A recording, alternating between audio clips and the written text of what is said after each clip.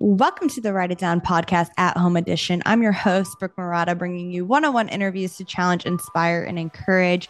Up next is Dr. Mike Roncesvalles, licensed psychologist and founder and CEO of Live Well Behavioral Health here in Brevard County. I'm super excited to have him on. He's the first doctor of psychology that I have had the privilege of interviewing, and we dive into all things mental health and faith and just so many good avenues of our conversation. So I'm super excited to share this episode with you. You will feel encouraged and excited about your own journey to wholeness. You know what to do. Sit back, relax, and get your pens ready because this is Write It Down. Welcome back to the Write It Down podcast. I'm your host, Brooke Murata. On the mic today, we have Dr. Mike Roncesvalles. Dr. Mike, thank you so much for joining us. Brooke, what's happening? Thank you so much for having me. This is exciting. I'm glad I pronounced your last name right. Roncesvalles is a mouthful. And do you have like a nickname? Do your clients call you or your patients call you Doc or Mike? So, I'm fine if people call me Mike, but most of my patients call me Dr. Mike because my last name is just so crazy.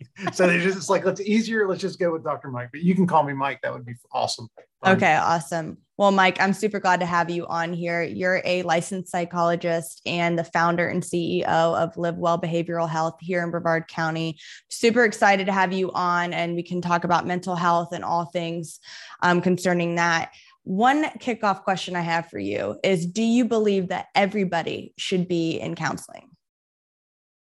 Man, what an awesome question. Do I believe that everyone should be in counseling?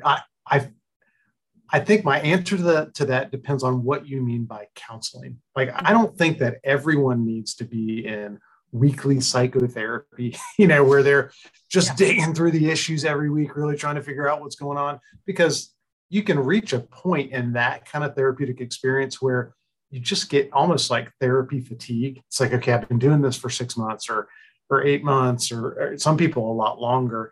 And you need moments where you can go out and execute your skill set, right? Like, I've learned all this stuff in therapy, so now I get to go live it. And that's what we want for people. Now, having said that, do I think that everyone can benefit from like a maintenance type therapeutic relationship with a psychologist or a counselor? 100%. I think having people in your life that you can just walk in and say, look, here's where I'm at. Here's what's going on. We have this shared history. I've known you for 10 years. I meet with you, once a month or twice a year. And I can just come in and start, and me, and that kind of relationship is invaluable. And I think that's what the healthy people do. Right.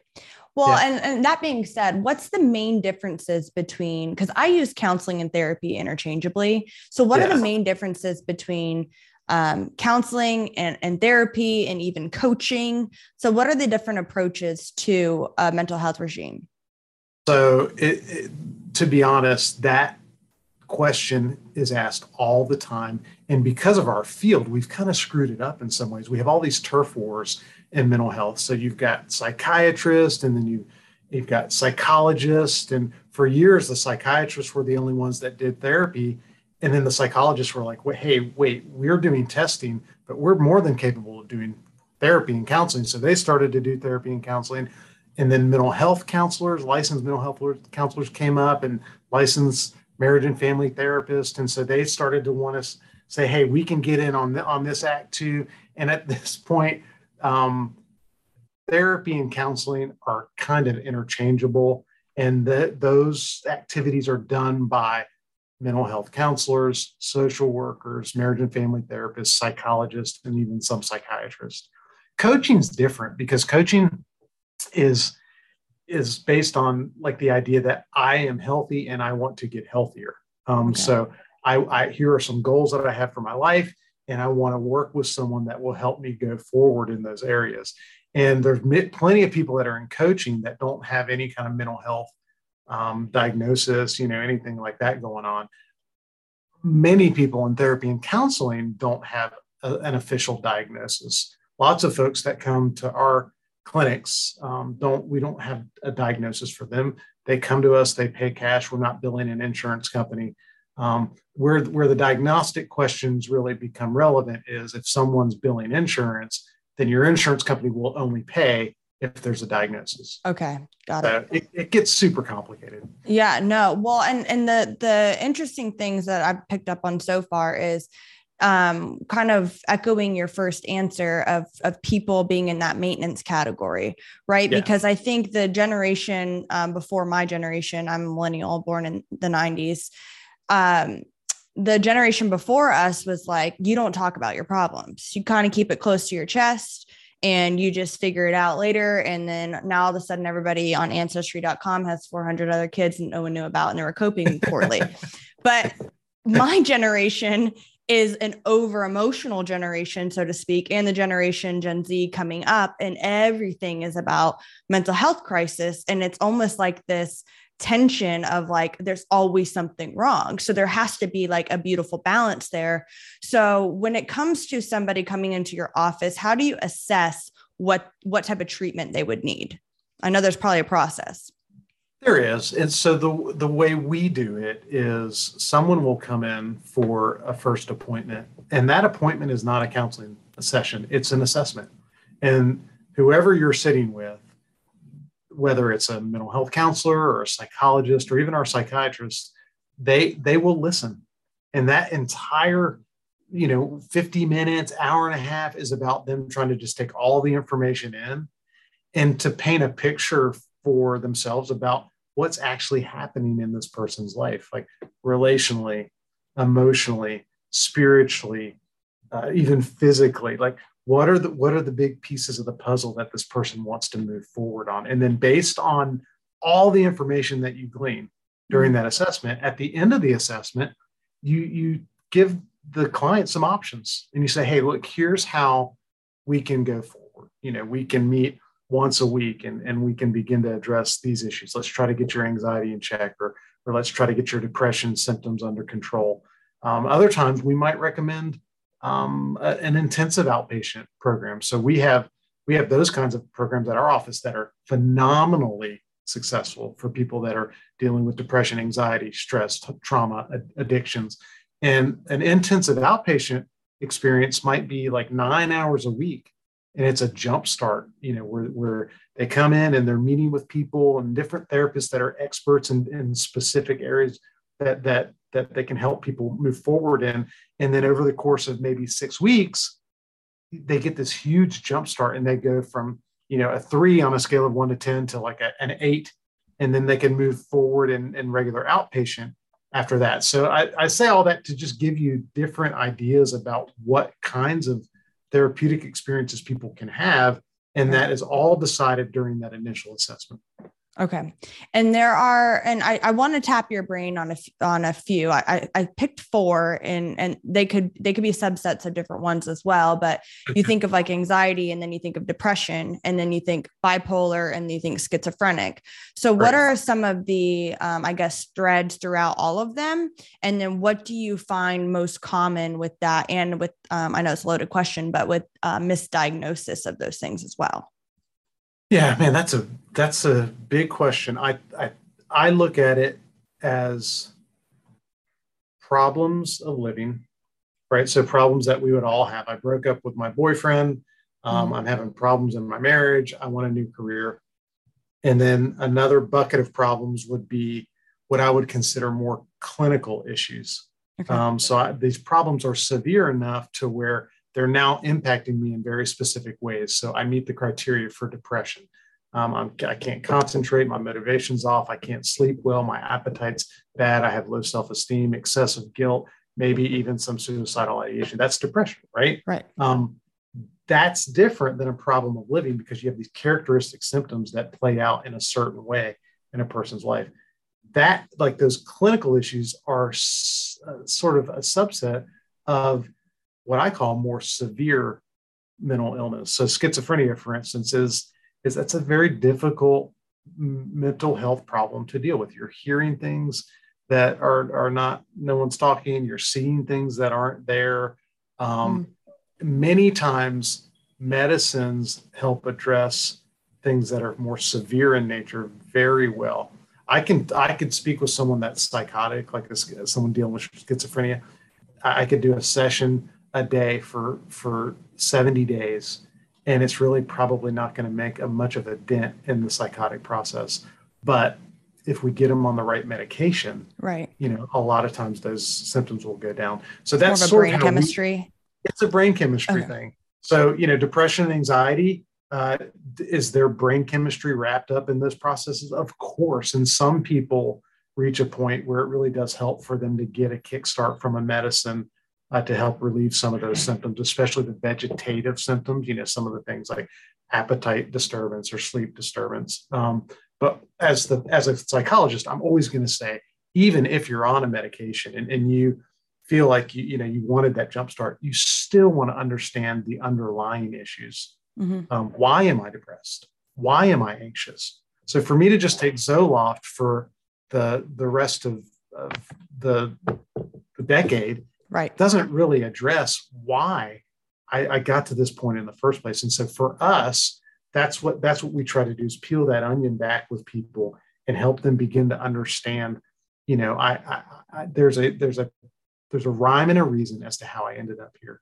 Mm-hmm. And if I can get to the bottom of that, then I'll be able to use coping skills to help myself feel better for the next 5 decades. We're going to take a quick break to discuss Write It Down's brand new website. You can head over to widpod.com, widpod.com, and see all the goods. You'll notice a banner at the top of the page that says Learn More. If you click that link, it'll show you how you can support Write It Down. P.S. My favorite part about the website is the Wid Wall, which is a collection of all the Write It Downs from the show. This podcast is made possible by the 1513 Network, so show the network some love and support by listening to their other shows. If not, just stick with Write It Down, because I'm the coolest, the realest, the illest. Now, back to the show. And I love that word that you just used there, coping skills, because number one, I think that you guys do a great balance of a holistic approach and a medicinal approach. And I think that you can balance both of the two, right? Instead of and I describe it like this. You could say, all right, rub this essential oil on your brain, you'll be fine. That's overly holistic. You just need to go out in the sunshine. Well, some people are doing all of these things and they still feel crazy. Right. So there is that balance of okay, there could be something off with your brain chemistry. So maybe you need to go on, fluoxetine or Zoloft or whatever medication is best fit for you. And so I like that you guys have that balance, and it's even in the name of your business, Live Well Behavioral, because you're enticing people to live, not just survive, and to do it well. And that's what people are craving. And I also love what you said about coping, because nowadays I feel like we don't know how to cope, right? If we want to cope, we're okay, let me just scroll here. I'll just escape my feelings, or let me just, if an anxious thought comes in or intrusive thought, or you hear something, if you can sit there and kind of use the tools that you've learned after being in an office or in a clinical session, and you can use that while you're at the grocery store, it's huge. So that kind of segues me into my next question about ERP therapy, EDMR, the different types of more intensive therapies that you can go through to begin to have a healthier mind. Yeah, so that's one of the cool parts about our field, is there's been this progression over the years where we started to learn more and more about what helps people actually get better. So there are some behaviorally anchored outcome studies that tend to support the idea that certain therapeutic techniques work better for certain problems. So for instance, if you're depressed or anxious, you really want to make sure you get with a therapist or a psychologist that understands cognitive behavioral therapy. That cognitive behavioral therapy looks at the link between thoughts and feelings and behavior. And so in any situation, relationship, or environment, our narrative, the way we think about us, our world, who we are in it, really generates our emotions. Right. And then our emotions drive our behavior. And so if you look at anxiety and depression as an emotion, you can step back and say, okay, wait, how am I generating some of those emotions? And how does it start in the battleground of my mind? I mean, when people start to tease that out and understand those negative, toxic thoughts that, sometimes we just have a literal tape recorder running in our head. It's a cycle. Beating ourselves up 24/7. If we can stop that in its tracks, we get better. So cognitive behavioral therapy will address depression and anxiety. Now, as we've moved forward, we understand that a certain kind of cognitive behavioral therapy called EMDR can be very helpful for trauma. So trauma lives in a different part of our brain. Your traumatic memories they're not stored in the same part of your brain as, the memory you have about how you drove to work today. So in that trauma part it's a very primitive part of the brain. Trauma is linked to emotion. And so EMDR, all it does is helps you process that emotion and that experience and remove the emotion from the memory. So right now, you and I probably have some traumatic memories that we've had and experiences that if we talked about it right now, we could feel something like, right. Oh gosh, I remember when that happened, and that just gets me anxious thinking about it.